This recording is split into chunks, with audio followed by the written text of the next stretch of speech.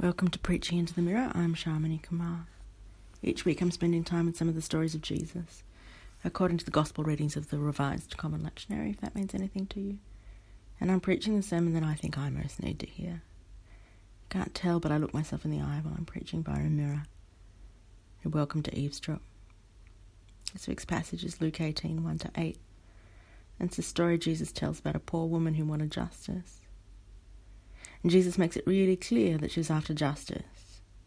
Whatever the specifics were of what it was she was asking for, Jesus states outright that there was someone she was up against and that justice and righteousness and truth, I guess, were on this woman's side. But the judge wasn't on her side.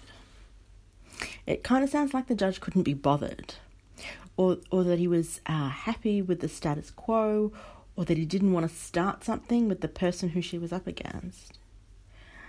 But whatever the reason, he wouldn't give her what she wanted, and she just kept asking. She was socially vulnerable, but she was in the right, and she just wouldn't let it go. And then the judge eventually basically just gives in. Not because he's convinced of the rightness of her cause, but because he can't be bothered dealing with her anymore and figures it's easier to give her what she wants or what she needs or what is right rather than having to keep saying no to her. And then Jesus makes this leap of logic, really, to say that if a judge who is clearly corrupt and lazy can eventually do the right thing, then surely God will do the right thing. And my first response, based on my Christian upbringing, I guess, is to try and say, well, of course we know that God is better than an unjust judge. But if I sit with it for a minute, I know that I have often felt like trying to pray for something is like dealing with the worst of the legal system. I know that I believe that God is good, but praying for justice feels like banging my head against a brick wall. It feels so futile. It feels like God is behaving like the unjust judge. And I wonder if the usefulness or the inspiration in this little story is that the faith it requires of us is relatively minimal.